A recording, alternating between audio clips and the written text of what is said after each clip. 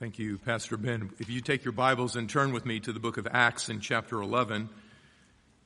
And as you're turning to Acts 11, just a word of thanks to our church, to so many other churches. Just so you're aware, brothers and sisters, that this semester we are ministering to 21 different churches that are represented here in the seminary. And it's scattered a number of places, and that doesn't count what you heard from testimony all the way from the Philippines, but those specific churches that are sending students here to study God's Word is a significant and overwhelming weight that we feel. And so part of the convocation is for us to share this weight with you, so we want you to take it on your shoulders as well, and we want you to pray with us and for us that our words would be proper words, our actions would be proper actions. And if you would do that, that would be a great blessing to me. I don't know if you are able or not, but if you are, for the public reading of Scripture, would you please stand with me as I read to you a most incredible passage of Scripture that relates to a church that has influenced my life over these 40 years. It's the church at Antioch. Verse 19 of chapter 11 says this: "So then those who were scattered because of the persecution that occurred in connection with Stephen made their way to Phoenicia and Cyprus and Antioch, speaking the word to no one except to Jews alone. But there were some of the men of Cyprus and Cyrene who came to Antioch and began speaking to the Greeks and proclaiming the good news of the Lord Jesus. And the hand of the Lord was with them. And a large number who believed turned to the Lord. Now the news about them reached the ears of the church at Jerusalem, and they sent Barnabas off to Antioch, who, when he arrived, he saw the grace of God. He rejoiced, and he began to encourage them all that with a purpose of heart they remained true to the Lord. He was a good man. He was full of the Holy Spirit and of faith, and a considerable crowd was brought to the Lord. Then he left for Tarshish to search for Saul. And when he discovered him, found him, he brought him to Antioch. And it happened that for an entire year they met with the church and taught a considerable crowd. And the disciples were first called, what's the next word? Christians in Antioch.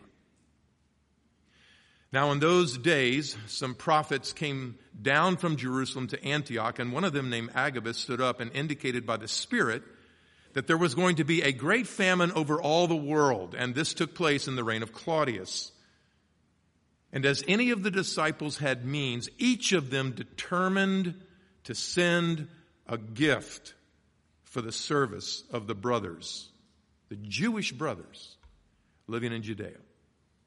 And this they did, sending it in charge of Barnabas and Saul to the elders. Father, we stand in your presence, and as your word speaks, so your voice speaks to us. It moves us.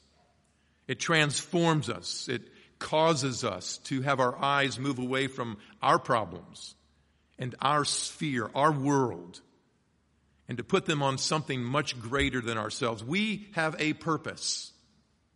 Our purpose is not comfort and it's not retirement.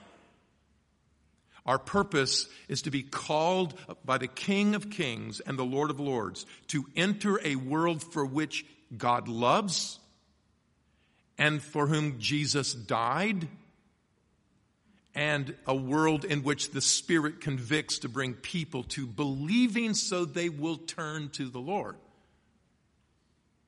So, Lord, you have given us a wonderful opportunity as a local assembly. These people and the churches that are here represented at this very moment, these people, these churches have banded together so that we might be able to sharpen future servants for global ministry beyond just this city. You have not called us to a city. You've called us to a world. So I pray that you would help us to see in just a few moments the truth that we see from the the narrative of Antioch, that we might be the kinds of individuals that bring you high honor and pleasure. Thank you for these moments. Challenge us through your word by the dynamic of your Spirit and for the glory of your name, and for no other reason we ask this. It's in the name of Jesus we pray. Amen. You may be seated. When I look at verses 19 and 20, I'm overwhelmed as I consider what's here in front of me. And I think to understand what's taking place with the church of Antioch, you have to also understand its place in the book of Acts. The book of Acts is a period of about 30 years. Luke, who is the author, wrote 2 books. Volume 1, the Gospel of Luke, that's about 30 years. And volume 2, the book of Acts, that's about 30 years. So when you read Luke, you're reading 60 years of ministry, going from Zacharias and Elizabeth and the birth of John the Baptist all the way through to the Apostle Paul being incarcerated for preaching Jesus Christ in about AD 62, which is Acts 28. So when you consider what is taking place in the progress of Revelation, it is overwhelming to me, brothers and sisters, to come to chapter 11, verse 19. And I love how our pastor is preaching from the book of Titus, because this dovetails right into what's happening here in chapter 11, verse 19. And that's this. First of all, something very difficult. It says there was a persecution of Stephen. We know that back in chapter 6 and chapter 7 of Acts. He was killed for his faith. And so we are aware of the tribulation. The word persecution in your biblical text is the word philipsis, which means a tribulation, a gut-wrenching, can't-breathe kind of moment. So when you look back at chapter 8 and verse 1, and you don't need to do that, but let me just read that verse to you. This is what it says, chapter 8, verse 1. Saul was in hearty agreement in putting Stephen to death, and that day a great tribulation began against the church in Jerusalem, and the believers are all scattered throughout the regions of Judea and Samaria except the apostles. I mean, that's 8:1. And so now in chapter 11, verse 19, they are scattered, and as they are scattering, they are making their way to all kinds of places. Through the womb of tragedy comes the castle of grace. That's usually how it works. So when Jesus talks to us in the Gospels about what he wants from us as disciples, he's going to tell us these things. And I think Greg summed it up very well. You know, I'm living this life, this American dream, and then all of a sudden I'm confronted with the reality of what it means to be a disciple, to take up your cross, to deny yourself and say, yes, that Jesus is my Lord. So this moves us in a world that is complacent and contentious. Complacent about Jesus Christ and contentious against him. And so God deposits his people for a purpose. We are here, brothers and sisters, by the design and the determination of God. He didn't put us back there in the 1800s. He put us here at this moment in history. And now we must fulfill the purpose that God has designed for us. And I love the way that this text works itself out, because if we're looking for an easy path, you can see in verse 19 it's not going to happen. The tribulation made a lot of people homeless. And so these homeless people are beginning to make their way in so many directions. As you'll read in chapter 18 of Acts, a homeless couple, come in contact with Paul. Aquila and Priscilla are their name.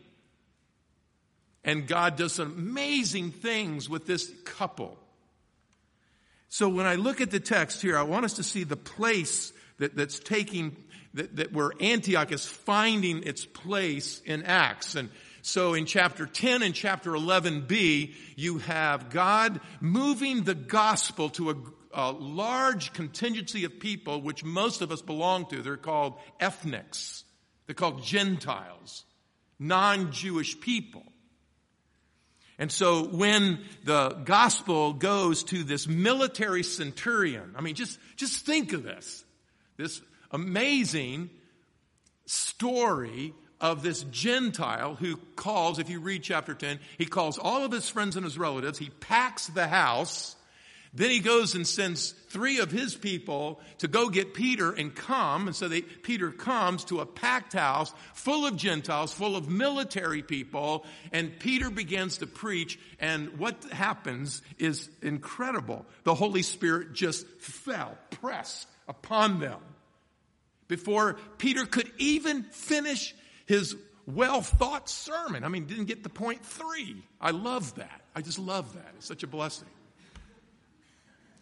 And God does something that's amazing as this first Gentile comes to Christ. It caused a great ruckus. In fact, look at chapter 11 up in verse 1. You're in 11, look at verse 1. Now the apostles and the brothers throughout Judea heard that the Gentiles had received the word of God. They heard, hey, the ethnics are receiving Scripture. Verse 2. So Peter makes his way to Jerusalem, coming from Caesarea, where he had this amazing ministry. And those who were circumcised took issue with them, and they said, how come you baptize Gentiles? Is that what they said? Absolutely not. How is it that you could eat with ethnics? Nothing here about baptism and the faith and salvation. It's all about you did the unthinkable, eating with Gentiles. So Peter explains to them what's taking place. A table fellowship in this first century, I wish we had more of it here. Table fellowship is an idea of participation with one another, having somebody in our home, sitting down at a table. The day is done. And so we come together looking at one another for strength, for encouragement. It's an idea of acceptance, of putting your arms around one another, making this meal and sharing it with people that you want to spend time with. Spend time with ethnics? Really? So I love what the Apostle Peter does as he rehearses for them, and we can't go through the story, but drop down, if you will, to verse number 15. I love the way he ends the story. It says, and as I began to speak, the Holy Spirit fell, there's that same word, fell upon them. It's a beautiful word. It's the word that Mark uses to press. It's a term where Jesus is healing people in Mark 3:10. He's healing people, and as he's healing people, people are they're free of what their infirmity, and so everybody else is just pressing on Jesus. Please touch me. I want to be healed. That's the word here. The Holy Spirit pressed. He pressed upon them. Just like he did at us at the beginning, at Pentecost, chapter 2. I mean, it was all the work of God. The Holy Spirit's doing this. And I remembered, verse 16, and I remembered the word of the Lord, how he used to say, catch that? Jesus used to say over and over again. What did he used to say? John baptized with water, but you're going to be baptized with the Holy Spirit. Therefore, verse 17, God gave them the very same gift he gave to us also after we believed in the Lord Jesus Christ. So who was I that I could hinder God's way? I mean, you're coming after me because of table fellowship, but in reality, there's a dart here, and the dart is, can God care about the world? Does God care about ethnics? Does God care about people who are outside of the covenant of promise that Abraham had back in Genesis chapter? I mean, is God working this way? With that thought, I want you to go back to chapter 2 real quickly, please. Acts chapter 2, when 3,000 Jews at the day of Pentecost accept Christ as Savior. What I love about Acts chapter 2 is the theology that is in embryonic form that Paul will develop in the book of Ephesians. In Acts chapter 2, verse 37. Now when they heard this, they were pierced to the heart. This is the people hearing the Pentecost message by Peter. And they said to Peter and the rest of the apostles, men, brothers, what are we going to do? And Peter said to them, repent. Start there. each one of you, and be baptized in the name of Jesus Christ on the basis of your forgiveness of sins, and you will receive the gift of the Holy Spirit. Then verse number 39, he reaches deep into Isaiah 57. For the promise is for you and your children, and for all who are far off, those way in the distance, as many as the Lord our God will call to himself. That phrase is highlighted verbatim by the Apostle Paul. So would you go with me to where he did that in Ephesians in chapter 2? Would you quickly turn? Ephesians 2. And when the Apostle Paul is writing to Gentiles, he's going to refer back to this amazing prophetic statement from the Old Testament scriptures. Ephesians chapter 2, verse 11. Therefore remember that formerly you were Gentiles in the flesh, who were called uncircumcision by the so-called circumcision, which is really a performance by flesh, by human hands. Remember, verse 12, that you were at that time, being Gentiles, without Christ, alienated from the citizenship of Israel, strangers to the covenant of promise, having no hope, without God in this world. But now, in Christ Jesus, you who were formerly far off have been brought near by the blood of Christ. For he himself, Christ, is our peace, who had made both groups one and broke down that dividing wall of partition, abolishing in his flesh the enmity, the law of commandments contained in ordinances, so that in himself, Jesus, he might create the two into one new man, making peace, and might reconcile them both in one body to God through the cross, having in himself put to death the enmity. Here it is, verse 17, Isaiah 57. And he came and preached the good news of peace to you who were far off. And now, peace to those who are near. So, brothers and sisters, when you look at the theology in Acts and you see how it's fleshed out, if you want to turn back to Acts chapter 11, you see how it's fleshed out. What is taking place is this. Back at Pentecost, there was a message preached, which Peter gave in this message, that God is going to send the gift of the Holy Spirit to all who believe in Jesus Christ. And this is not only for those who are very near, you are Jews in the covenant, you grew up going to the synagogue. You grew up of hearing of Yahweh. You grew up in a world that's far different than most of the world. You who are near, you need the blood of Jesus Christ, just like those who are far off. Because the issue has never been how religious you are. The issue is your relationship with Jesus Christ. This is the issue. Our issue is not being a Democrat or Republican. Our issue is not getting a shot or not getting a shot. Our issue is not any of those exterior things. Our issue is this. Brothers and sisters, we are tied together because of Jesus Christ. We are committed to being everything he wants us to be without, as Dr. Leonard prayed, without distraction.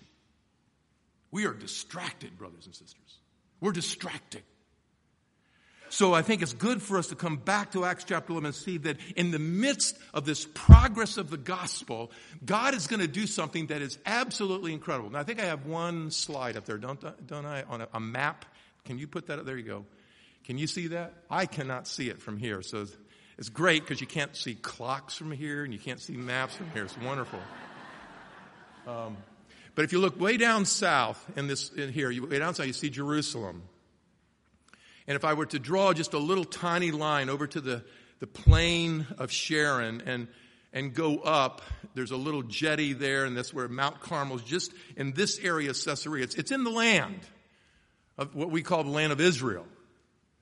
But if you go back down to Jerusalem and you go all the way up 300 miles straight north, you'll see Antioch of Syria, or Syrian Antioch, I think this map actually says. I mean, it's one thing to look at chapter 10 and chapter 11a, and okay, there's a real nearness here. In fact, Cornelius, when you read about his testimony, he had a good testimony even among the Jews in his area. But now we're talking here about something that is explosive. We're talking about the gospel moving out of the land of Palestine, moving 300 miles north to the third most powerful city in the Roman Empire.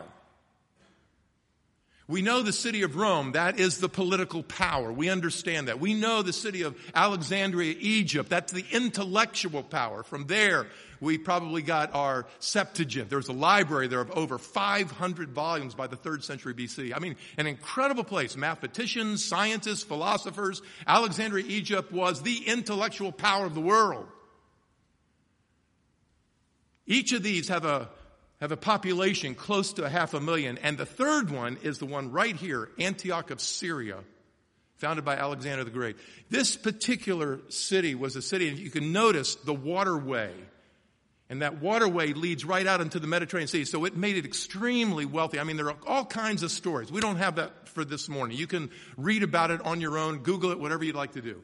But the point is, it's at a specific location where it was a melting pot for all kinds of ethnics and, yes, even Jews.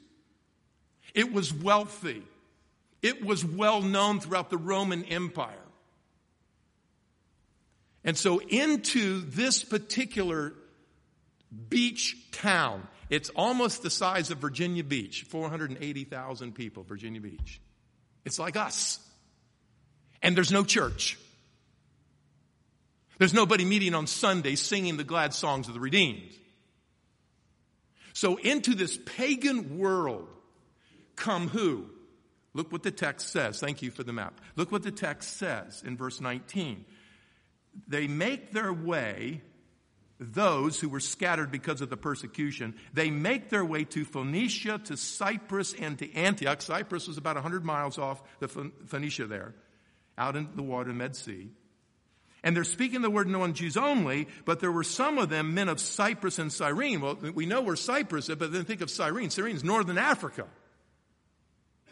So some of these believers, because of the persecution of Stephen, were they living at that time in Jerusalem, and so they had to extricate where they were living and move away. We don't know all of the things, and what's really cool is we don't know their names. God only works with people, some say, because they are a pastor. They have something behind their name with an acronym that shows that they are educated people, men and women. There is nothing like that here in the text in verse 19 and 20. These are just individuals that had been captivated by Jesus Christ, that were motivated by the Spirit, and they were just stopping everywhere they go. As they're looking, many of them probably for a place to stay for their families, and as they are going, while they are going, they are sharing Jesus Christ. And I love what verse 21, 22, and 23 state. Verse 21 says, God's hand is with them. You got it? That's a term that's not found often in the New Testament. It's found in the Old Testament. At times you can read through that, but it's a special term. But let me just take you back to chapter 4 after the first persecution. If you want to turn back to chapter 4 of Acts. That first persecution, and Peter and John are really in a bad way, and they get out. They're threatened, and they get out. And so they come together with the brothers and the sisters. And as they come together with the brothers and the sisters, they begin to pray. Verse number 24. They lift up their voices to God. They begin to pray. It's an amazing prayer. But if I could just cut right into verse 27. For truly in this city, that's Jerusalem, there were gathered together against your holy servant Jesus, whom you anointed, both Herod and Pontius Pilate, along with all the ethnics and all the peoples of Israel. In other words, everyone's against Jesus. Verse 28, and they did to him whatever your hand and your purpose predestined to occur, marked out beforehand was going to happen. Verse 29, And now, Lord, take note of their threats and grant that your slaves may speak your word with all confidence while you extend your hand to what? Not bring judgment because they don't hold my political view. Not bring judgment because you don't know how my boss really affected me. I'm not now going to be able to take the next step. You don't know what my neighbor said about me to his neighbor, to her neighbor. No. While you extend your hand to heal, and signs and wonders happen through your name of your holy servant Jesus. And when they prayed this kind of prayer, and they did it earnestly, what happens? Verse 31, the place where they were gathered together was literally shaken. They are filled with the Holy Spirit and begin to speak the word with great boldness. See, the hand of God in verse 28 is identified as the purpose of God, the power of God. God can do what he wants. In verse number 27, the hand of God allows Jesus in the city of Jerusalem to have everyone against him, the ethnics and the Jews, Herod and Pontius Pilate. They put him on a cross. But in verse number 28, that's what you had already purposed was going to happen. Now extend your hand, and would you now crucify all the ethnics and the Jews for us? No. Now would you extend your hand and let's see just the opposite. Let's see healing. It's a really unique term that's used here. And the construction is unique. But I give this to you, if you want to go back to chapter 11, I give this to you because, brothers and sisters, when we consider what's taking place here in verse 21 of chapter 11, it says the hand of the Lord was with them. I want you to understand the hand of the Lord was upon them, and it was upon them for a purpose. And that purpose is revealed in verse 21. A large number of those in Antioch who believed, who expressed faith, the text says they turned.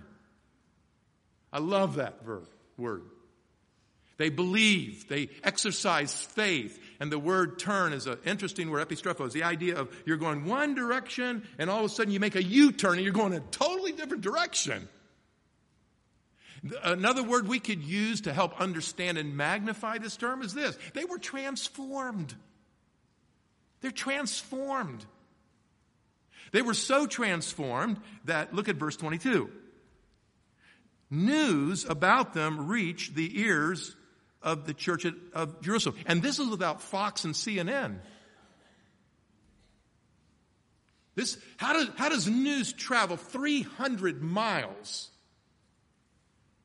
All the way down, all the way back, because there's a lot of people who are connected with this city, Antioch of Syria. It's a very wealthy city. A lot of things going on up there. So there's a lot of people down here connected to that city. A lot of people connected here. Business, life, all kinds of things. And they're coming back, and the church of Jerusalem is hearing this. You won't believe what is happening in Antioch with the gospel of Christ. There's a transformation taking place. And I love the metaphor. Did you catch the metaphor that Luke uses in verse 22? News about them reached the what of the church? What does your text say? The ears. It wasn't there's a big ear on the outside of the building or a satellite dish. It means that people all over who are part of the church of Jerusalem are hearing friends, are hearing individuals. Hey, and they come together, and when they come together, they're talking, hey, you know what I heard? I heard the gospel is alive in Antioch. No. Yeah.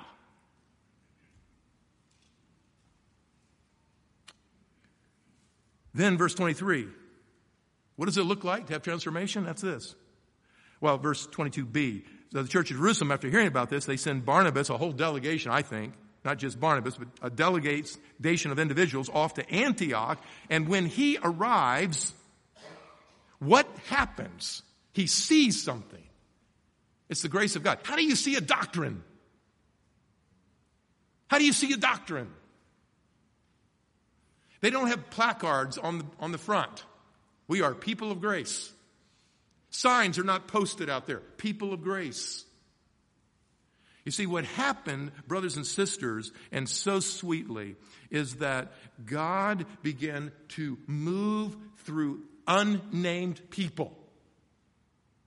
And as he moved through unnamed people, these people begin to share, and the hand of God, the purpose of God now takes place, and the purpose of God begins to move in the third most powerful city in the Roman Empire, and people who are wealthy and immoral are having an absolute change of life. It's dramatic, and it's specific. So that when you see verse number 23, they arrive, they see the grace of God. And what does he do? It says two things. Number one, he rejoices. I mean, what do you want to do? You want to stop and sing? Yes, praise God from whom all blessings flow.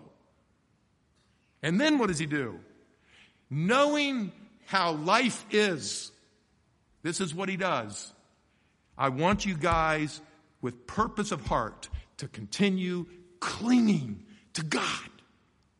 Don't let go. This is something special. This is something sweet. This is something powerful. This is something that only God can do, but very easy. You can be distracted. And men and women, we are distracted. We are distracted from the call of God and the purpose of God upon our lives. If it's for comfort, we're in the wrong business. God has called us to this time in history. Let's fulfill our call from God at this time in history. And it's not that everybody goes to seminary, but I'll tell you what, every single person here knows how to get on their knees and pray.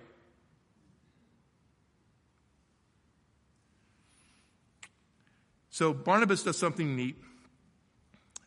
He's a good man, verse 24. He's full of the Holy Spirit and of faith. That's there and very important so that you know that every move he is making, the Holy Spirit is leading him. That's why that verse is so important. You would think that he would now stop and write his first book, How I Won the City of Antioch to Christ. With his picture. But what does he do in verse 25? He leaves.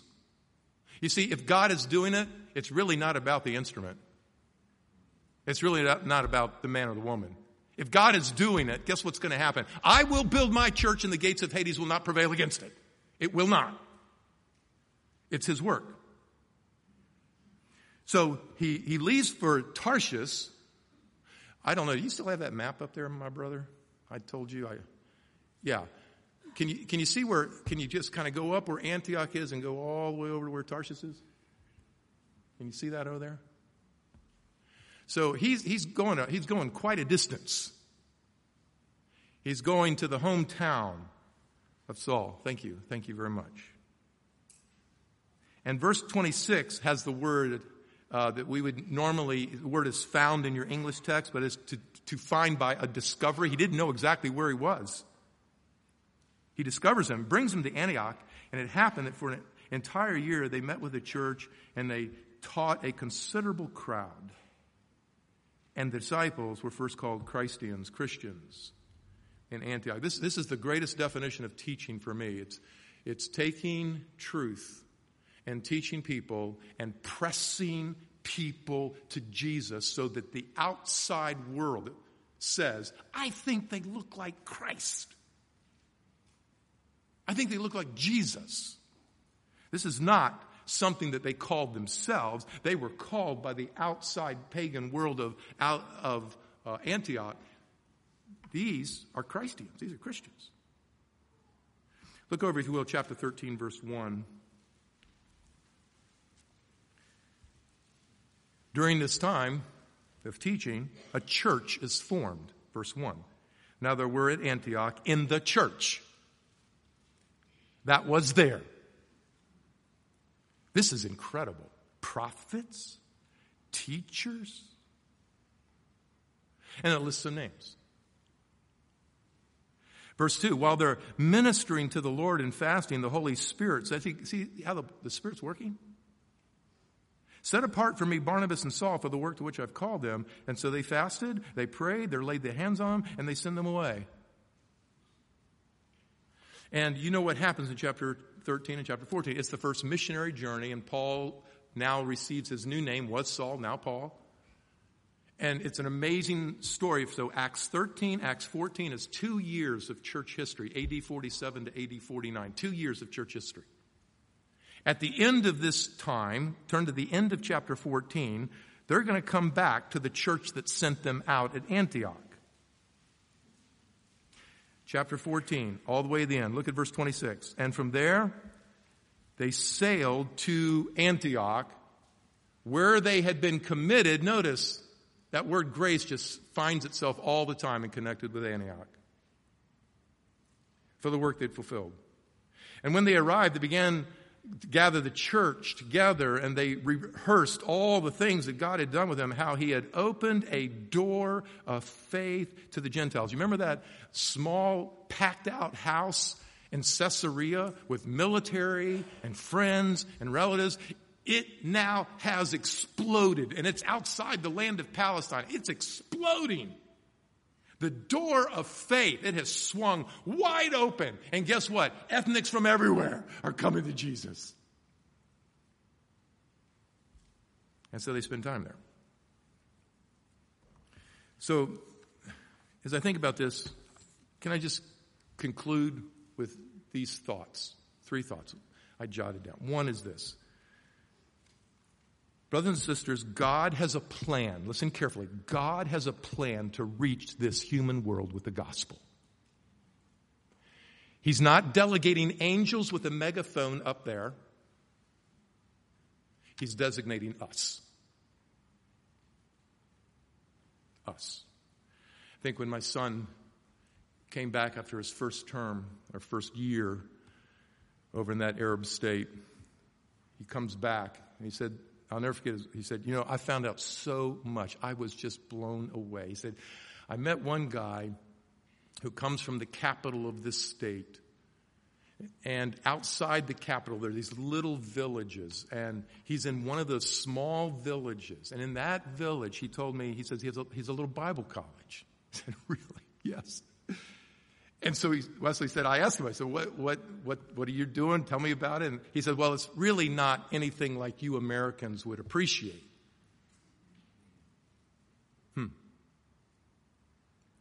But he said this, every week I have 100 people in our little area of that village in what I call a Bible college that I'm teaching the Word of God under the shadow of the capital of this Arab state.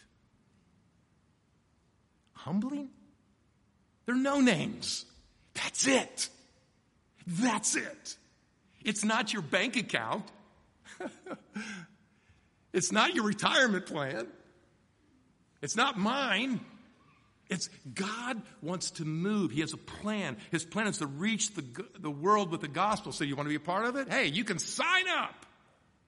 And he'll use you. The second thing that really challenged me about this church at Antioch is that God's plan has 2 parts to it. Part number 1 is the transformation of people who are now one-time people of the world, one-time people of religion, but now they are transformed into people of grace. They believed and they turned. So God's plan is to begin with your life, not your words. Because your neighbor can hear your words. Your boss can hear your words. But what gives power and authority to my life and to your life is this. It's not what I say or what somebody else says I said. It is the authentication of your life. That you believe, and that belief now causes a transformation, this epistrepho, this turning around and going in another direction. That's part 1 of God's plan. God's plan of the gospel begins with you. Transformation. And then part 2 is God's plan is to take transformed people and to bring them into a community that we call today a local church. So it brings it into a community of local church. So then this local church, which is full of people who have believed and turned, you bring them together, and the power of this means that you are a body. And what does that mean? That you tell the world or your neighborhood by the way that you're living, by the way that you're acting, and by what you do and what you value, what you don't value. You tell the world Jesus is alive. I had a friend, he's with the Lord now. He was a brilliant mind. And he had on his license plate, "He lives." And so he pulls into the gas station right here, pulls in the gas station, one of these gas stations. And it was at a time when this gas station, you could do either self-serve or they actually had people who served you. How many? Can you go back that far? Can you go back that far? And a guy comes around to the side and said, "Hey, I noticed your license plate. I believe that too. I really believe Elvis lives." I'm thinking. See, he takes a group of people who have been transformed, who are a bunch of no-names, and he brings them together into a group. And this group makes an impact on the world. Adoniram and Ann Judson are the first foreign missionaries from North America. They set sail February 19, 1812 for India. Little did they know their lives were destined for Burma. That's Myanmar today. Their path would slog through suffering and anguish and death. Courtney Anderson vividly chronicles their hardships in her book, To the Golden Shore. If you've never read it, you need to read it, but it's hard to get through. 3 of their children died in infancy. Judson was in prison and tortured beyond human imagination for 20 months. And then Anne Hordley dies, October 24, 1826, battling months of disease and stress. After Anne's death, Adoniram lived in despair for about 4 years. He seems to have lost his spiritual footing. He who was known for his tidiness and cleanliness went out, dug a grave in a lion-infested jungle, sat beside it for days. He stared into the dark hole and contemplated the stages of the body's decay in gruesome details. He thought of his wife's body decaying. He wrote on the 3rd anniversary of Anne's death these words, quote, "God is to me the great unknown. I believe in him, but I find him not," end quote. Though God's grace eventually rescued and restored the spirit and mission of Adoniram, quote, "sadness shadowed his spirit," end quote. However, God still had another 20 years of productivity for him in Burma. Without realizing it, his path of suffering prepared him for an extraordinary ministry in Burma until he died April 12, 1850, at the age of 62. Before Adoniram and Anne arrived in Burma, there were no known Christians. At his death, there were over 200,000 believers. They were studying the Bible in their own language because of the tireless translation work of this man who had suffered so much. Brothers and sisters, God has a plan to reach the world with the gospel. And he uses transformed people as they come together in local assemblies that magnify transformation. So life is not about our comfort. I love what Irvin Wadle said many, many years ago. He's with the Lord. He had an amazing ministry, a small, tiny mission ministry in Georgia. He said this, "Time is for employment. Eternity is for enjoyment." Let's not confuse that. Father, thank you for the privilege that we have to look into your word, a lamp to our feet, a light to our pathway. Thank you for our church. Thank you for the 21 churches that are involved in the ministry of VBTS this semester. We don't take this for granted. So I pray that you would help us as the founding church to this ministry, that we would see our significant place, and that you would use us, unnamed people, to be able to reach our world with the gospel. So, Lord, would you help us, we pray, to capture the church at Antioch And you would use these feeble words to accomplish in our hearts together collectively. Thank you. Thank you for what you're doing. Thank you for our pastor. Thank you for our pastoral staff, for our deacons. I pray that you would encourage them, build them up, protect them, help them. Thank you for other pastors in this area some of their church members are in this service now. Encourage these pastors. Bless them. Build them up because of the ministry of those who are studying what it means to take the gospel to the world. We love you today. In Jesus' name.